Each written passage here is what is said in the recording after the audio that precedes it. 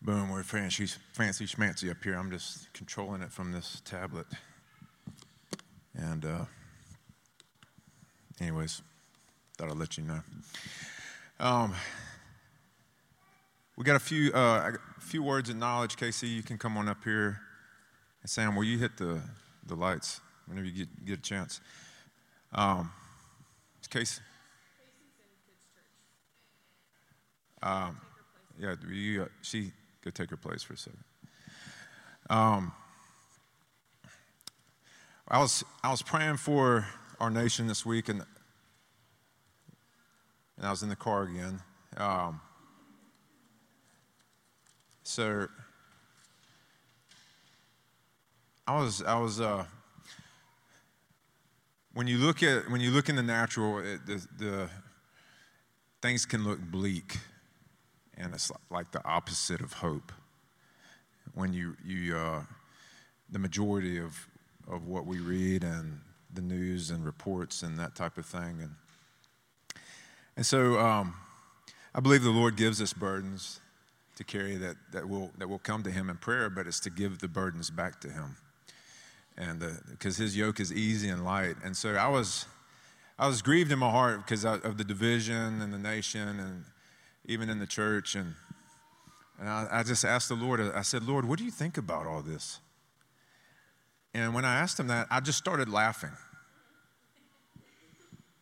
I just was like, I mean, I didn't plan on doing that. And so that was the Lord's answer. And it's in His Word. It says in Psalm 2, it says, why are the nations in an uproar and the peoples devising a vain thing? Does that sound like our nation and other nations? The kings of the earth take their stand, and the rulers take counsel together against the Lord and against His anointed, saying, let us tear their fetters apart and cast away their cords from us. And then this is how the Lord sees the situation. He who sits in the heavens laughs. The Lord scoffs at them. Then He will speak to them in His anger and terrify them in His fury, saying, but as for me, I've installed my king upon Zion, my holy mountain. So the Lord's response is He laughs, and then He says, my son's the king. My son's the king. And He says, I will surely tell of the decree of the Lord. He said to me, this is Jesus talking about the Father through David. You are my son. Today I have begotten you. Ask of me, and I will surely give the nations as your inheritance, and the very ends of the earth as your possession. So that word surely means it's like a guarantee. You shall break them with a rod of iron. You will shatter them like earthenware. Now therefore, O kings, show discernment. Take warning, O judges of the earth. Worship the Lord with reverence and rejoice with trembling. Kiss the Son, that He may not become angry and you perish in the way. For His wrath may soon be kindled. How blessed are those who take refuge in Him. So that word, it says do homage to the Son, but it's actually translated kiss the Son. So what do you do when you bow before a king? You kiss the ring. It's that kind of image. And what David's saying here through the Holy Spirit is like, it's good right now to bend the knee to Jesus and submit your life to Him, because He's a good king. He's actually the one that will actually stand you up and be like, no, let me wash your feet. That's who Jesus is. So, KC, come on up. You got a word of knowledge?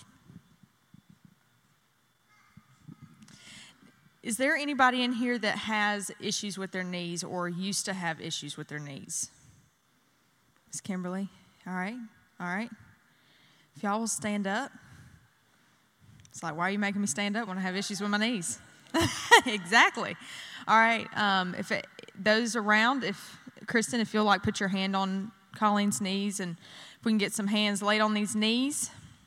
Anybody else you can just stretch your hand out towards the knees. I feel like He really wanted to fix our gait this morning. Lord Jesus, I thank You that You persistently reveal Your will of healing. So, Daddy, I pray that You would heal every form of ligament and cartilage in the knees right now in Jesus' name. The ACLs, MCLs, and PCLs, I command you to be made whole. Any tears, I command you to be made whole. And Lord Jesus, I just pray that you would supernaturally strengthen the muscle fibers around the knee and the kneecap right now in Jesus' name. If there's ever been any location, minor or major, I pray that you would completely heal the ligaments and the tendons around it in Jesus' name. And Lord, I also pray that as you're healing our knees, as you're removing the pain, and as you're strengthening our legs, I pray that we would have revelation on how to better take care of ourselves, just in general, Lord. I thank you that you love us, and so you want us to love us so we can love others well. So, Daddy, I thank you for your healing and your will. I thank you that you are a good steward, and you call us to be good stewards of our bodies. In Jesus' name, strength to the knees, no ifs, ands, or buts about it. Strength, strength, strength in Jesus' name. Amen. If you feel any better, that's good stuff. If not, keep walking. Is there any improvement? Any at all? A little bit? Okay. Thank you, Daddy. Not popping? Yes, Lord. Good deal. All right. There you go. Thank you, Casey. I also have word of knowledge. Is anybody, I'll just say it. Anybody contemplating a move to California by any chance? All right. So I felt like God said he's putting a jawbone of a donkey in your hand to slay your enemies. And California is kind of in the shape of a jawbone. And I just felt like, your enemies are not flesh and blood, but there's, in every word that's given from the awakening, you test that with the Lord. We're fallible people, but we just try our best to be faithful with what God gives us. So you test this and you ask God about it and all that kind of stuff, but I feel like there could be some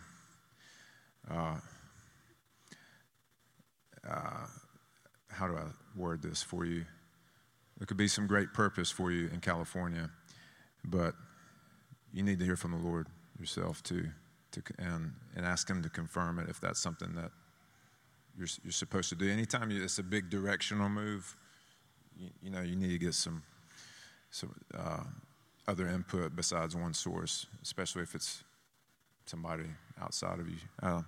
So anyways, but I just feel like there's some giant killing and some enemy slaying to be done out there. So what's your name? Michael. Extend your hands to Michael. We're going to pray for you. Father, we pray that you would direct Michael's path in the name of Jesus. Lord, we thank you that many are the plans in a man's heart, but you direct our steps. So with Holy Spirit, we just declare that whether Michael turns to the right or to the left, he will hear your voice behind him saying, this is the way, walk in it. And Father, I do ask you just put that jawbone of a donkey in his hand, Lord, that you're giving him great strength to slay his enemies. Lord, there's an assignment on his life to take down giants, to make room for the people of God, and for his breakthrough to be a corporate breakthrough, God, his personal victories to be corporate victories. And so, Father, we just declare that over him, that will come forth, Lord, that anything that was meant against him for evil will be used for good in the name of Jesus. And we just declare a delivering spirit, Lord, there's a spirit of deliverance on his life to deliver those from evil, Lord. Thank you, God. In Jesus' name, amen.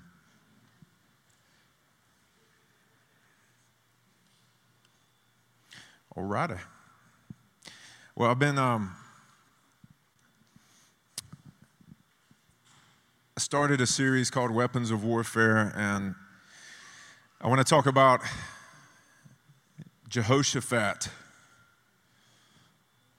and the battle that he waged as a king. So I want you to turn in 2 Chronicles chapter 20. This is one of my favorite stories in the Bible. I've preached on this before, but it's been a long time.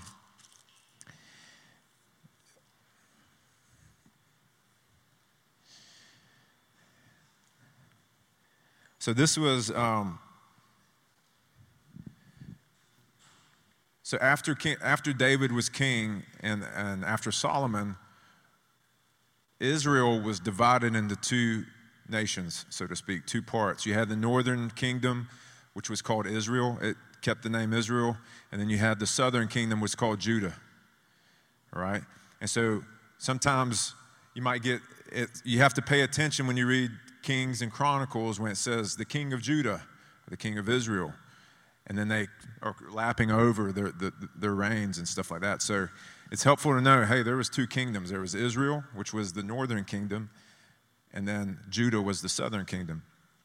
And so you had the northern kingdom, Israel, got deported to Babylon in 720 BC, and Judah stayed around a little longer. But they were finally deported as well to Babylon in 586 BC.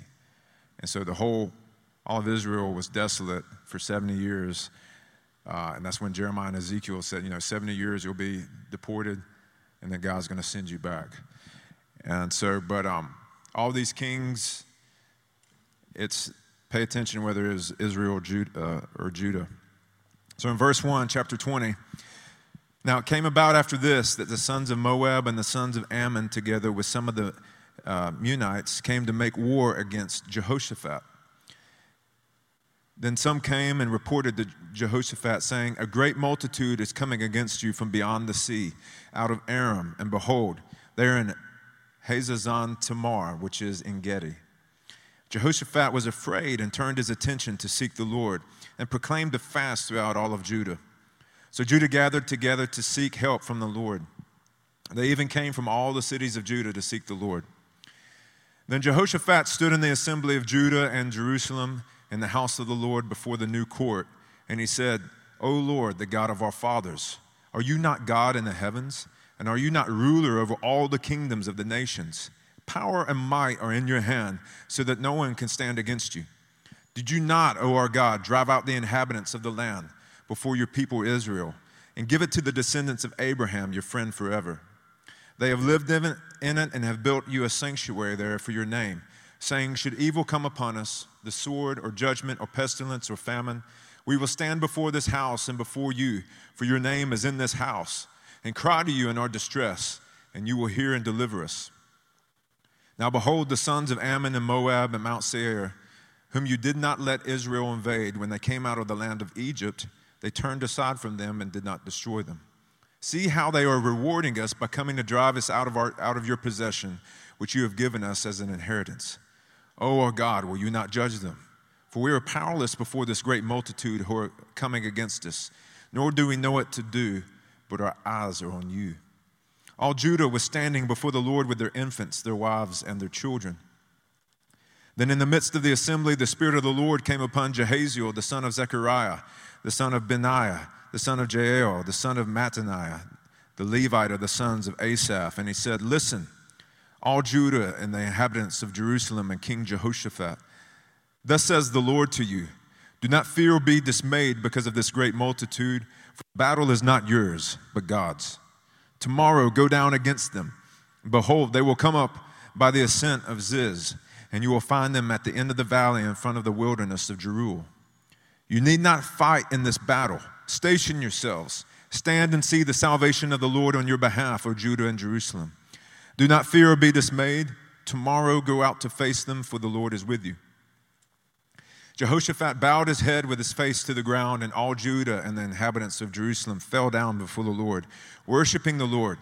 The Levites from the sons of the Kohathites and the sons of the Korites stood up to praise the Lord God of Israel with a very loud voice. They rose early in the morning and went out to the wilderness of Tekoa. And when they went out, Jehoshaphat stood and said, listen to me, O Judah and inhabitants of Jerusalem. Put your trust in the Lord your God, and you will be established. Put your trust in his prophets and succeed.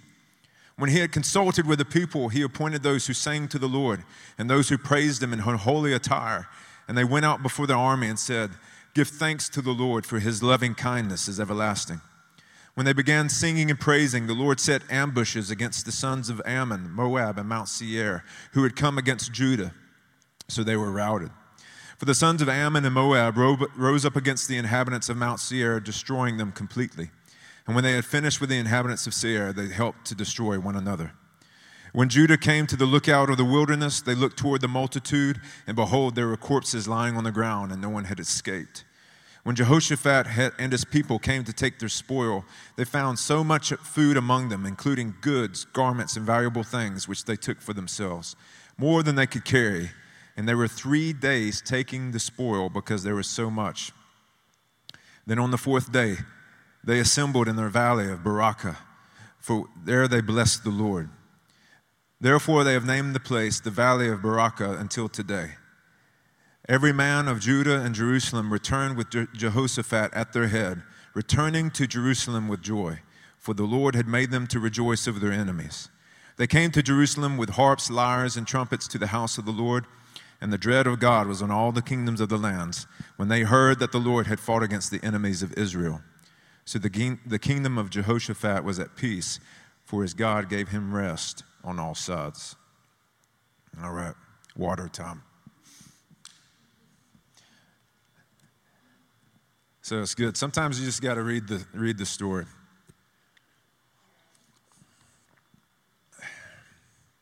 So I want to talk about the keys to victory for Jehoshaphat. Because just imagine, you say you had an army of 40,000, and you're in a valley, and you see on that mountain there's an army, on that mountain there's an army, on that mountain there's an army, and they all have 40,000. So it's 4 against 1 or even worse odds. And Jehoshaphat was one of the rare good kings of Judah and Israel. And he had a few compromises in his life. He made a deal with Ahab, king of Israel, who was the most evil king to ever go through Israel. They fought together against Egypt. He tore down the Baal temples, but he also left up some high places of worship to some of the other gods. But at the same time, he was a good king in a lot of ways, and so he did look to the Lord and turn his heart towards the Lord. And so one of the keys to victory for Jehoshaphat was that he sought the Lord. And so many times when a problem comes up in our life, sometimes we start trying to figure it out in the natural, right? You're like, hey, I just lost my job. All right, how much do we have in savings? What's our stock? None of that is wrong to consider. None of that's wrong. It's good to have those things. But do we actually turn to the Lord, or do we say, all right, Lord, you got this. Your word says you've never seen the righteous begging bread. So I'm going to trust in you. I know I've got this stuff over here, but all that can disappear really quick. It can. It says in Proverbs, money has wings and can fly. So it can leave really fast. So what is your trust in? And so I was reading actually today in Proverbs 11, it says, riches do not save in the day of wrath, but righteousness delivers from death.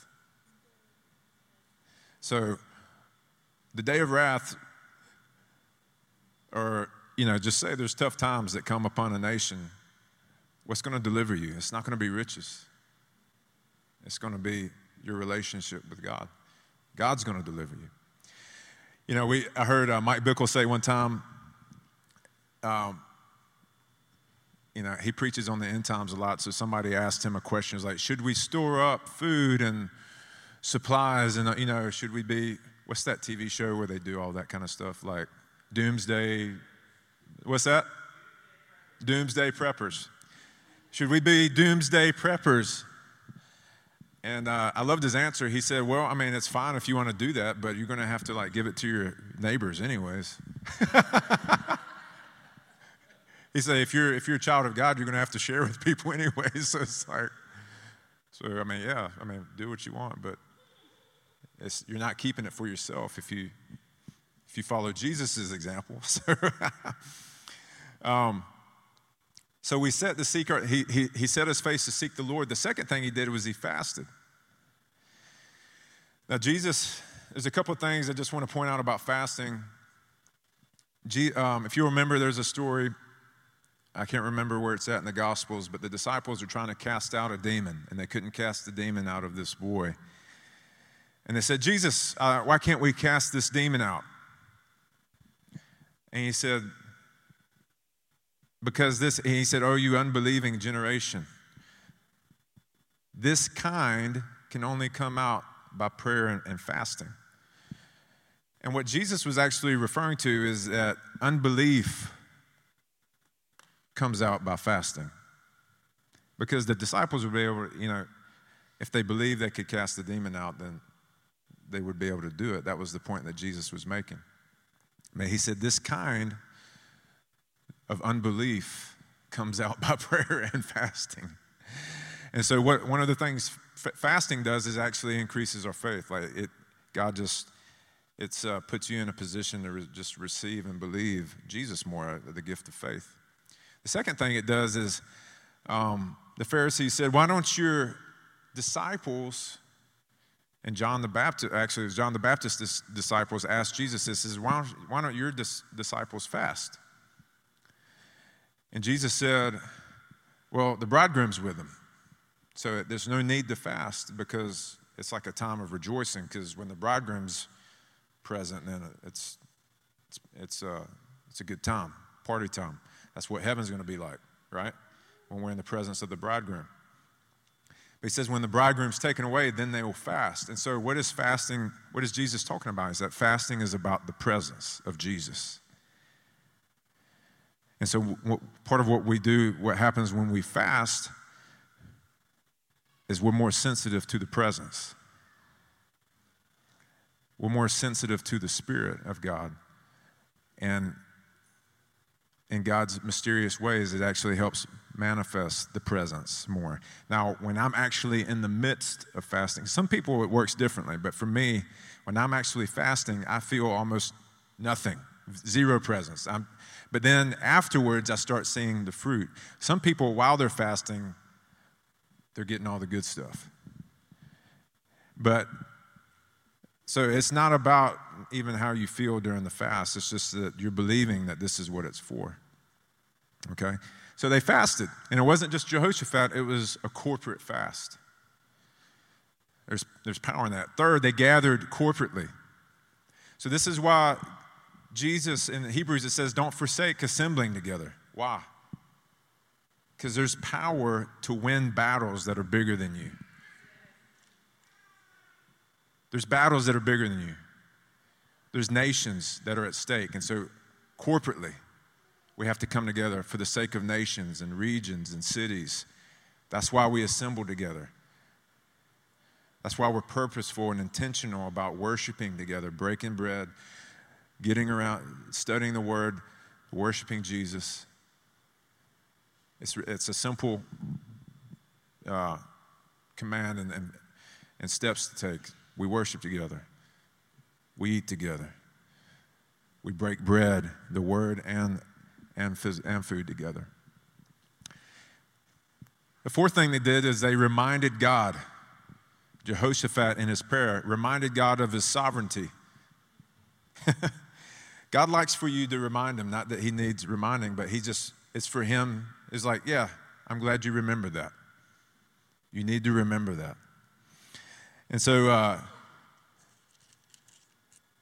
Jehoshaphat, he said, "Oh Lord, the God of our fathers, are you not God in the heavens?"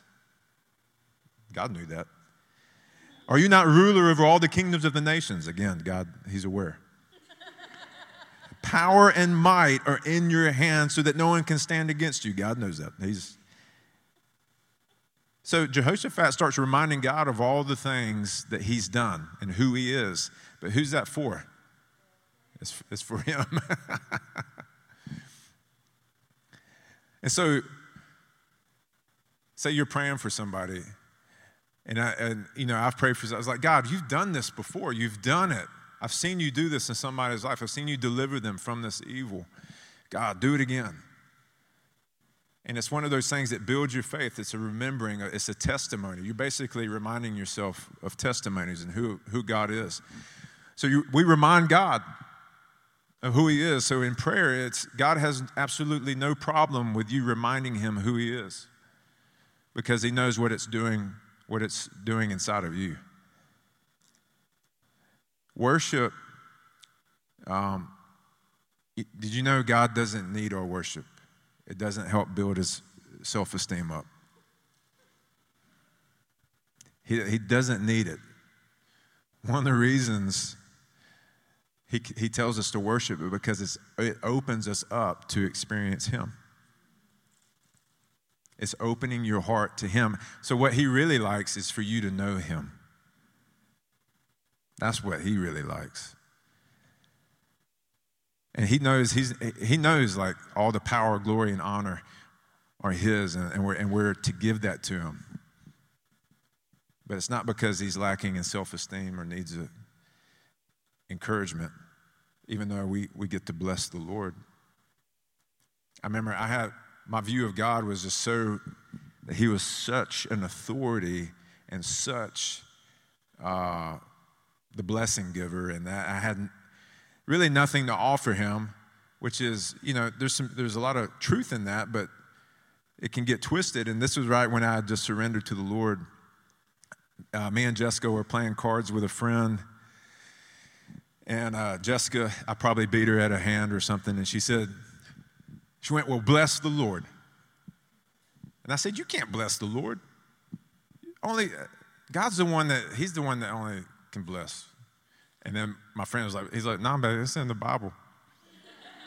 I was like, what? He's like, yeah, bless the Lord, oh my soul. And I was like, we can bless the Lord? I have something to give to the Lord?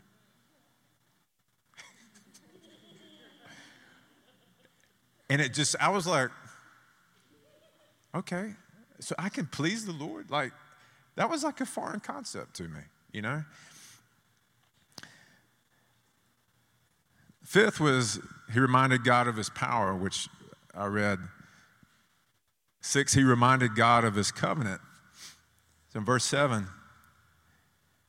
did you not drive out the inhabitants of this land before your people Israel and give it to the descendants of Abraham, your friend forever? He's like, God, do you remember that promise you made Abraham? I'm related to him. You said his descendants, stars of the sky. You remember that whole thing? So what do we do when we pray? It's like, God, you remember the promise you made for those who are in Christ, that I'm a co-heir with Jesus Christ. Everything that Jesus has access to, I have access to that. You said you'd deliver me from all of my enemies. Lord, you said you'd work all things for my good because I love you. You said you'd give me wisdom if I just asked for wisdom. And Peter actually says when you know his promises, it actually changes your nature. When you believe the promises of God, it actually does a transforming work where it makes your nature more like the Lord's. It says we are partakers of the divine nature through his great and precious promises. Right? Somebody confirm that for me? Amen. So we're partakers of his nature through his great and precious promises. So the promises of God will transform you. 7, they confess their powerlessness and dependency on God. There's this dichotomy of our identity, and it's like two sides of a coin. You have to realize that outside of Jesus Christ, you have nothing. You have no power. You are a slave to sin. You are a slave to the devil. There's no neutral ground in the kingdom. You're either for Jesus or you're against him. So you're either on the devil's team or you're against him. Or you're with Jesus. It's two kingdoms, and that's it. And so, but in Christ, you're seated at the right hand of God. You've been given Jesus' nature. You're powerful. You can pray and people will get healed. People will get delivered. You can have a new mind. You can see things from a heavenly perspective. You have eternal life. But it's because it's all about Jesus. That's why it says, Colossians 1:27, Christ in us, the hope of glory. Colossians 3:1-3 says, therefore, if you've been raised up with Christ, seek the things that are above, where Christ is, seated at the right hand of God. Set your mind on things above, not things that are below. For you have died, and your life is now hidden with Christ in God. You have died. The old man that was powerless, full of sin, full of oppression, being oppressed, a slave to the enemy, a slave to sin, he's dead. Number 8, the families gather together. Verse 13, all Judah was standing before the Lord with their infants, their wives, and their children. Imagine Jessica was holding little Finn up here. And imagine just being surrounded by an army. You're like, bring the children, we're going to worship. You're like, well, there's guys that have spears. They have bows and arrows. They could point it at my child. They're like, well, what? You're going to die anyways. God's got to show up. And that's really what the stakes are. It's just like, it's this picture of, hey, what if families went to war together in prayer? Now, it's not going to, I'm going to go ahead and burst your bubble if it hadn't already been bursted a little bit. It may be like them staring off into space or like pulling on your whiskers or whatever it may be while you pray. Or them, you're like, hey, do you want to pray? And like, no, not really. I was like, well, just going to have to pray anyways, all right? So I used to get upset with Jessica because she didn't do quiet times the way I did. When we were first married, I was like, we're going to have a devotional together. All right? We're going to seek the Lord. And so I get my worship music on. More love, more power. Yes, God. Yes, God. Come on. And Jessica's curled up. She's doing this on the couch. And I'm like, are you falling asleep? Can you not even stay awake an hour with me? I know, that's how self-righteous I was. I was taking Jesus' place, And so she's like, I'm praying. I was like, but you're not like into it. And she's like, Jessica's easily persuaded not. And so she's like, I'm good. Like, I think you've got a problem. And I was like, I know, but it just doesn't feel like, we're doing this together and like, we're not, like I don't hear you singing and what's going on. And so like, but God, so I eventually died to my little self-righteousness thing I had going on and realized, it could look different. And so when you have children, you got to realize it's like, hey, they're not going to be like, hopefully, I would love for my kids to just be like all the time. They're doing it the way I'm going to do it, but guess what? They're different. God made them unique. They're probably not going to do it exactly the way I do it, but still gathering together as families to pray. And it just doesn't matter what it looks like. I remember Andy Stanley talking about his praying with his kids before bed, and he said it was just like wrangling cats, just like, one kid's, shaking moving the bed of the other person, like, stop, we're praying, come on. And I do that. I'll be praying over my kids, and one of them's like picking at their arm. They're like, Dad, I need some more. I was like, are you even listening? I'm praying right now. Are you even listening to me? They're like, but it doesn't matter. Like, God's just bigger than all that. I mean, how little would God have to be if she's like, listen, Lydia, she wasn't paying attention when you prayed. She was picking at her arm, Travis. Sorry, that prayer didn't reach heaven. I mean, when we stop and think about it, it's like, that's stupid. And so, like, you just, like, God's like, hey, you're doing that. Like, I know you're weak. Like, I know you don't have it all together, and I never asked you to have it all together. Because I got one person that did have it all together and does have it all together.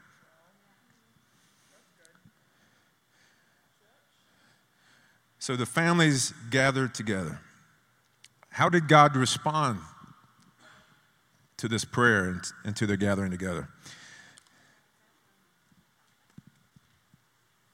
So as Travis was sharing about the families gathering to pray together, I know we have lots of young families and maybe some families on their way here. But one of the fruit of gathering together as family to pray is when your kids start praying for you and they see your weakness. So when you gather together to pray, you really have an army in your own house.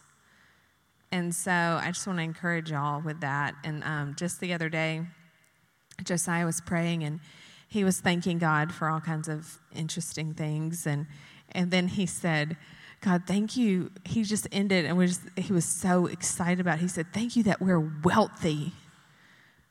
Travis and I were like, yes, God, thank you that we're wealthy. And it was just so good because, like, he doesn't have, like, our perspective, which is the beauty of your children praying for you because they don't know what you know. They don't have our perspective. They really have a perspective that's more from heaven than it is from earth.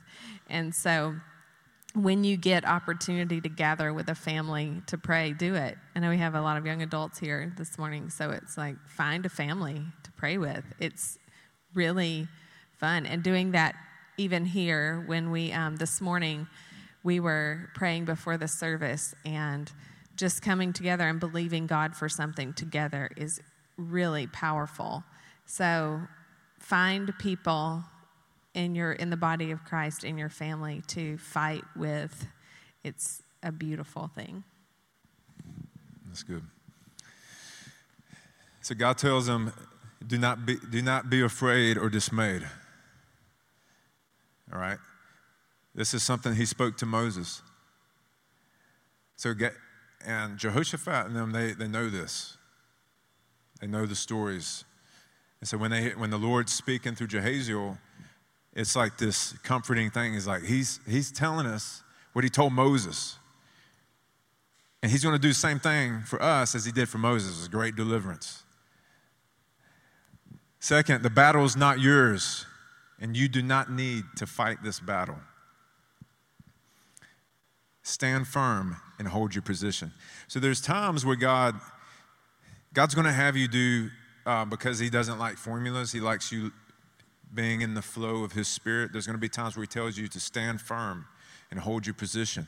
And then there's going to be times where he says you need to get out there, get off your keister and advance. And so this happened in Joshua with Jericho. So God told them to use a very passive strategy against Jericho. He said, you're just going to march around the city, and then you're going to blow like trumpets and yell, and the walls are going to come down. You're just going to walk in and take the spoils.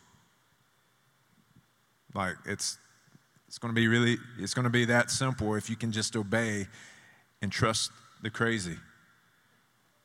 And so they do that. God hands Jericho into their hands.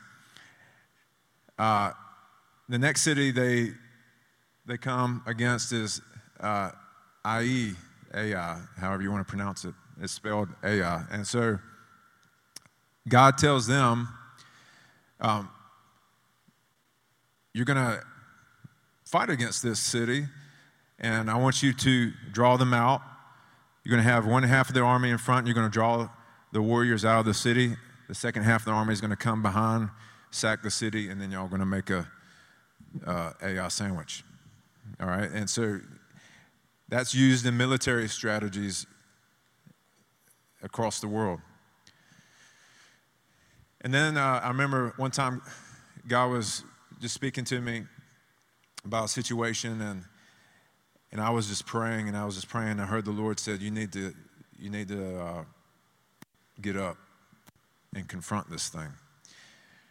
And he reminded me of Joshua, where the Achan had sinned in the camp. They had lost a battle. Joshua was on his face and seeking guys like, God, why did we lose? I thought you promised us that we would take this land.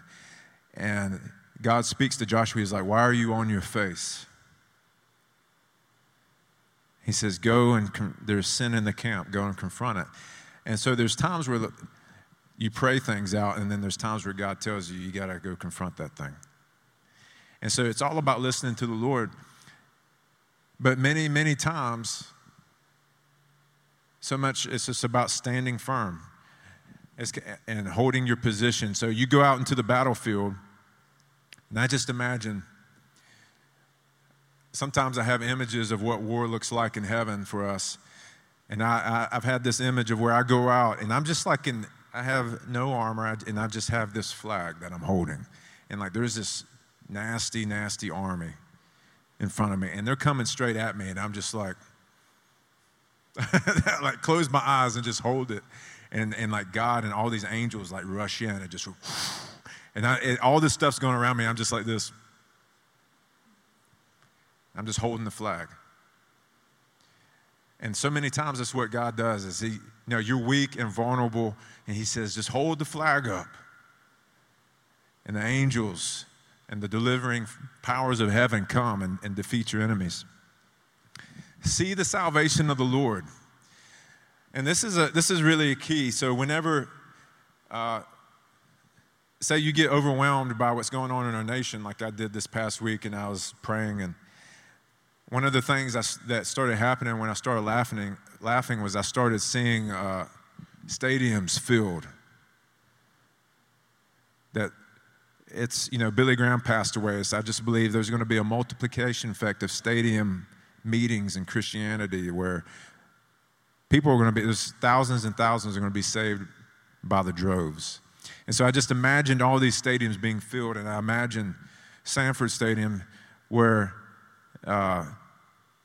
they do Georgia on one side, Bulldogs on the other. I just imagine them saying, Jesus Christ, Jesus Christ. And I just saw and then the whole stadium did Jesus together. It was like, Jesus. And so, and it's like the heavens did like this. You just saw heaven saying, Jesus. And it was just shaking the principalities and the powers of darkness. Just from people saying the name of Jesus together in unison. Isn't God amazing? That's what it is. And so you imagine, you see the salvation of the Lord. You want to lead somebody to Jesus. Imagine you telling them your testimony. Imagine them sharing the gospel.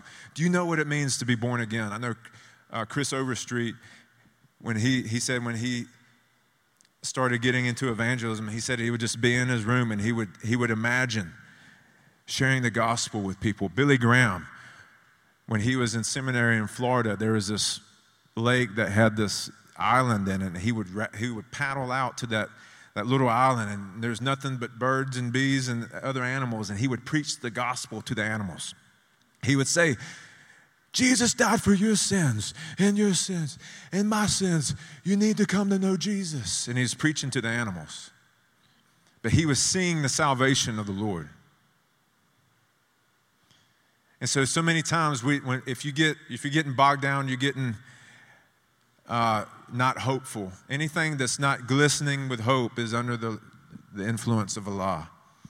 That's what Steve Backlund, I've heard him say that. Anything that's not glistening with hope, any thought that you have that's not glistening with hope is under the influence of Allah. Because God is the God of hope. So we see the salvation of the Lord. Imagine the victory. So how did the people respond to God's answer? They fell down and worshiped God for his answer. They humbled themselves. The Levites, the Korites, and the Kohathites, priests and worshipers, stood up with a loud voice to praise God.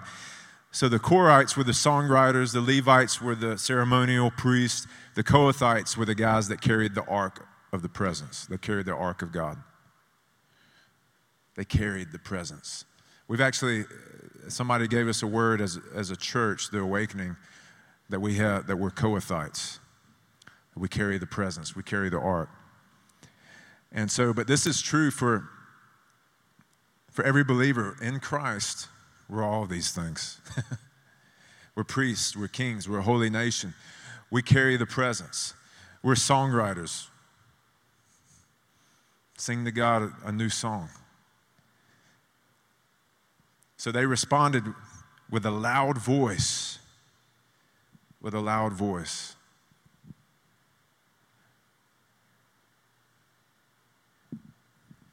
Jehoshaphat encouraged his people to believe the report of the Lord over man's report. What is God's report over the USA? I know it's a good one. He wants America to be saved. He wants there to be healing in the nation. He wants there to be unity in the church, healing in the church.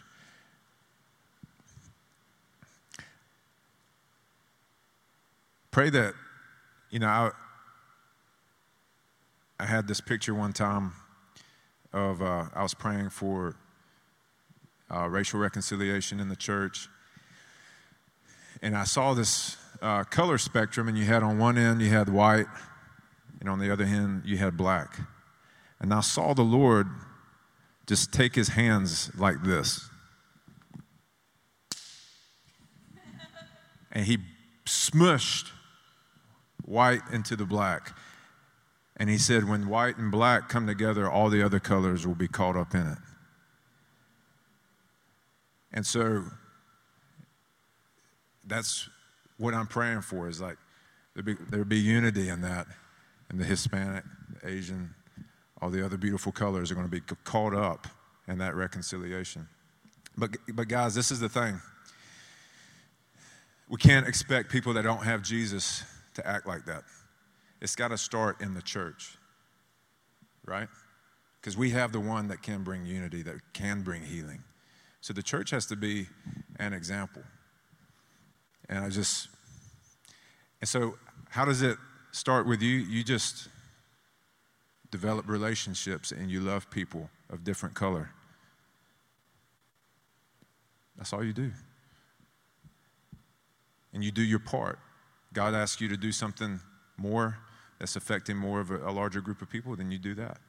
But right now, you just start where you're at. You're like, hey, I'm going to develop relationships with people of other color, and I'm just going to I want to show them the love of Jesus, Lord. Jehoshaphat appointed those who were to sing to the Lord and praise him in holy attire as they went before the army, and they said this: give thanks to the Lord, for his steadfast love endures forever. So did you know that this is perhaps one of the greatest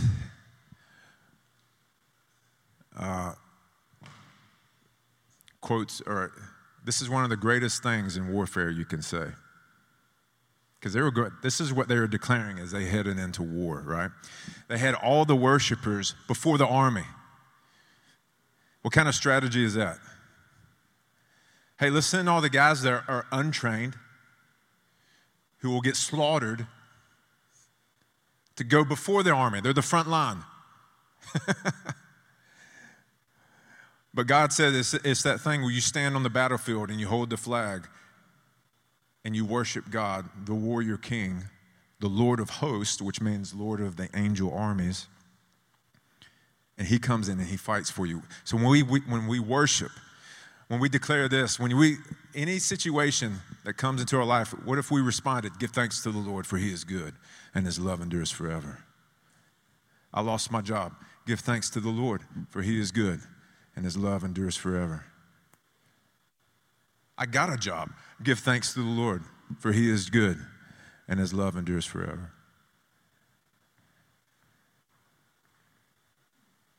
My parent passed away. Give thanks to the Lord, for he is good. His love endures forever. We're pregnant. Give thanks to the Lord, for he is good, and his love endures forever. But this is, you feel like you're in a warfare situation, declare this over your life. And you stand on it. You give thanks, and you declare God's goodness over it, and you declare his love endures forever. There's nothing that can separate me from the love of Christ. So what was the result? When they began to sing and praise, the Lord set up ambushes for the enemy and routed them. So the Lord confused the enemy. You know, the enemy is smarter than you, but he's really dumb to the Lord. That's why you need to be in Christ. That's why you need to wage war in Christ, not in your own strength. But the enemy, they started killing each other like, Ammon slayed Moab, and then Moab slayed Mount Seir, and when they got to the battlefield, there's corpses. And then they just started collecting spoil. Now, that's what we do when we receive Jesus Christ. We just start collecting the spoils that Jesus won for us.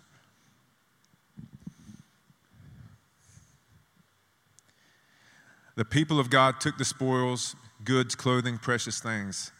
They couldn't carry it all, so guess what? We get to give it away. It took 3 days to collect the spoil, and my personal opinion is this is just a prophetic sign. It took 3 days to collect the spoils of Jesus' sacrificial death on the cross. There's 3 days where people they couldn't see the spoils, right? Jesus is dead. What are we going to do? We're going to hole up in a room and cry, which I don't blame them. And then they go to the tomb, and I love the angel said, "Why are you here?" "I want to see my Lord." Just one last time. He's like, "Why do you look for the living among the dead?" Woo. Why do you look for the living among the dead? That was the first glimpse of the spoils that Jesus had won. Then Jesus starts appearing to them. He says, "Touch my hand." Did you know he had a body like mine, except it's like a glorified body. He walked through a wall with a body like this. He wasn't ghost Jesus. Because he said, "Touch my hand." So guess what? One of the perks in heaven, you get to walk through walls. You're not a ghost.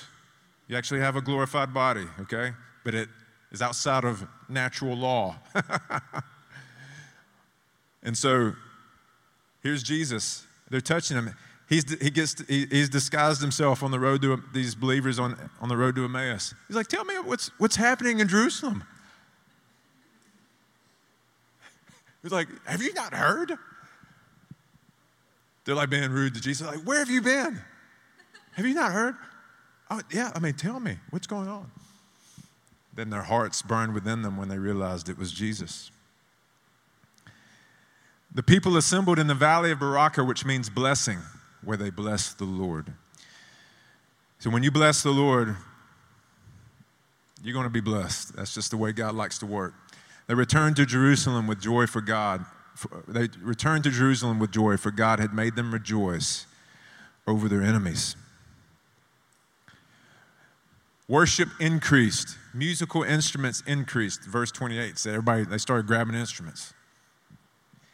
And I feel like this is I was actually praying this morning. I was like, "God, at some point in time, give us a space where we can just worship and pray at our discretion. Like where we just come together, it's like, hey, let's go to the house of the Lord. We're going to worship and pray.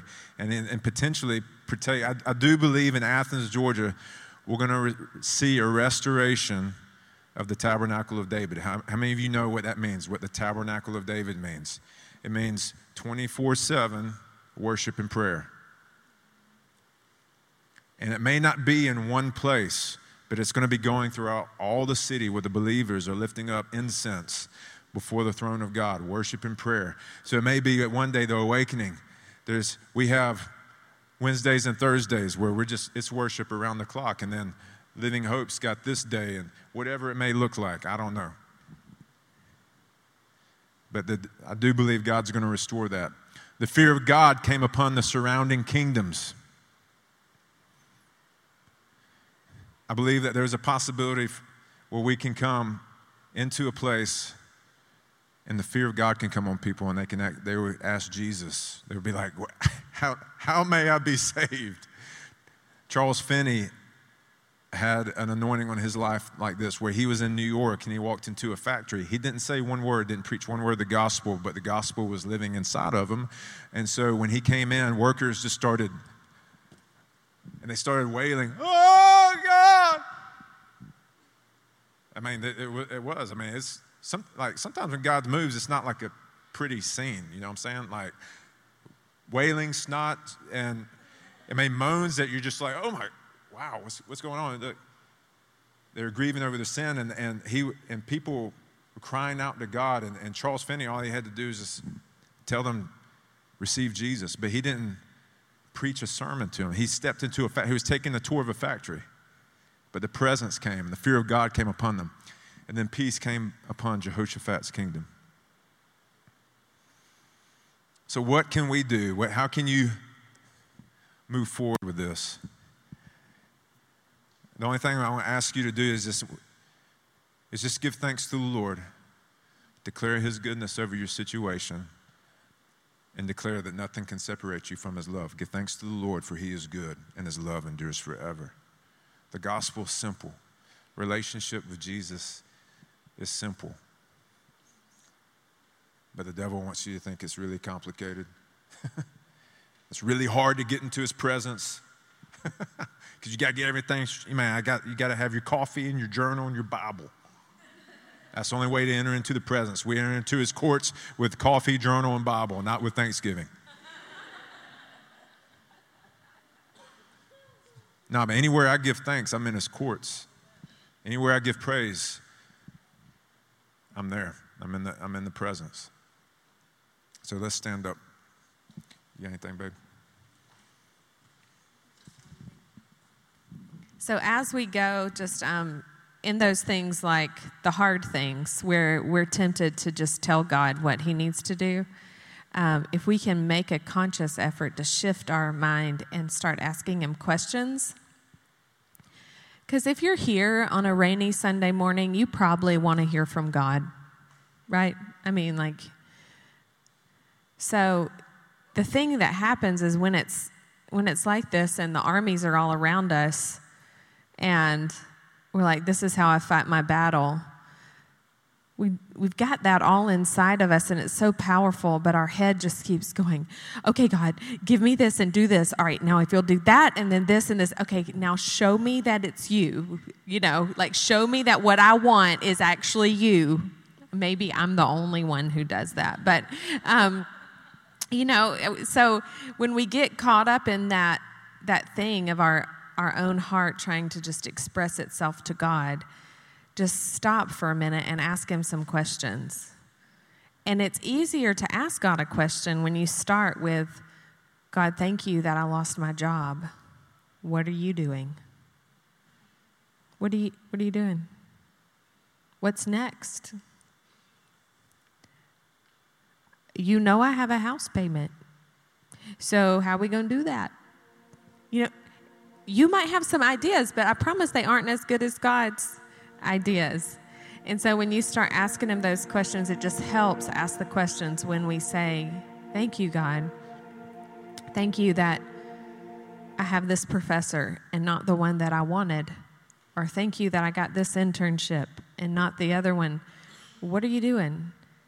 How are we going to do this together? Because I'm with you. I'm in you.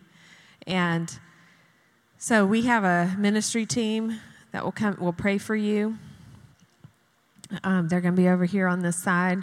So if you have some things that you want to thank God for, but it's a little out of your league, because sometimes it is. It's like, I'm not really thankful. And that's okay too. It's totally fine to say thank you, God, for something you're not thankful for. Permission granted. Because we think that with God, we have to have it all figured out and then come to Him. But how many of you want to go to work every day? Or class? No, we get up and go because that's what you just go. You may not want to, but you do it. The same thing is with God. He says, give thanks. So just do it. Even if you don't connect with it, you will. So, if you want to pray. Well, Lord, I just thank you that you are the God that wins battles. That you are more than a conqueror, and that in you we are more than a conqueror. Just tell yourself, I'm more than a conqueror. I'm more than a conqueror. That doesn't mean that you win your battle. It means that you win it and you do more. So don't see yourself just winning your battle. See yourself more than a conqueror. You are more than a conqueror. Those around you, your brothers and sisters in Christ, are more than conquerors. We fight this battle together as the body.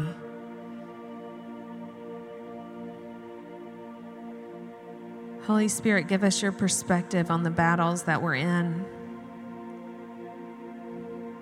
Thank you, God, that you are more than a conqueror over our country, over our city,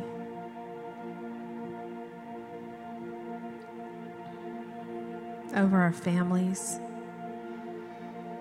Thank you, God.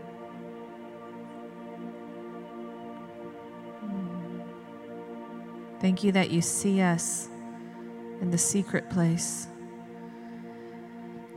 You see our battles. You see our depression. You see our anger. You see our jealousy. You see our greed. And you come running to us, embracing us, loving us. Thank you that those things, no matter how ugly they are, don't push you away. Thank you, God. Draw us to yourself that we can run together, God.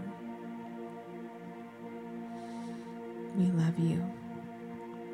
Amen. We're going to worship to one more song. And if you'd like ministry, you can come over to this side.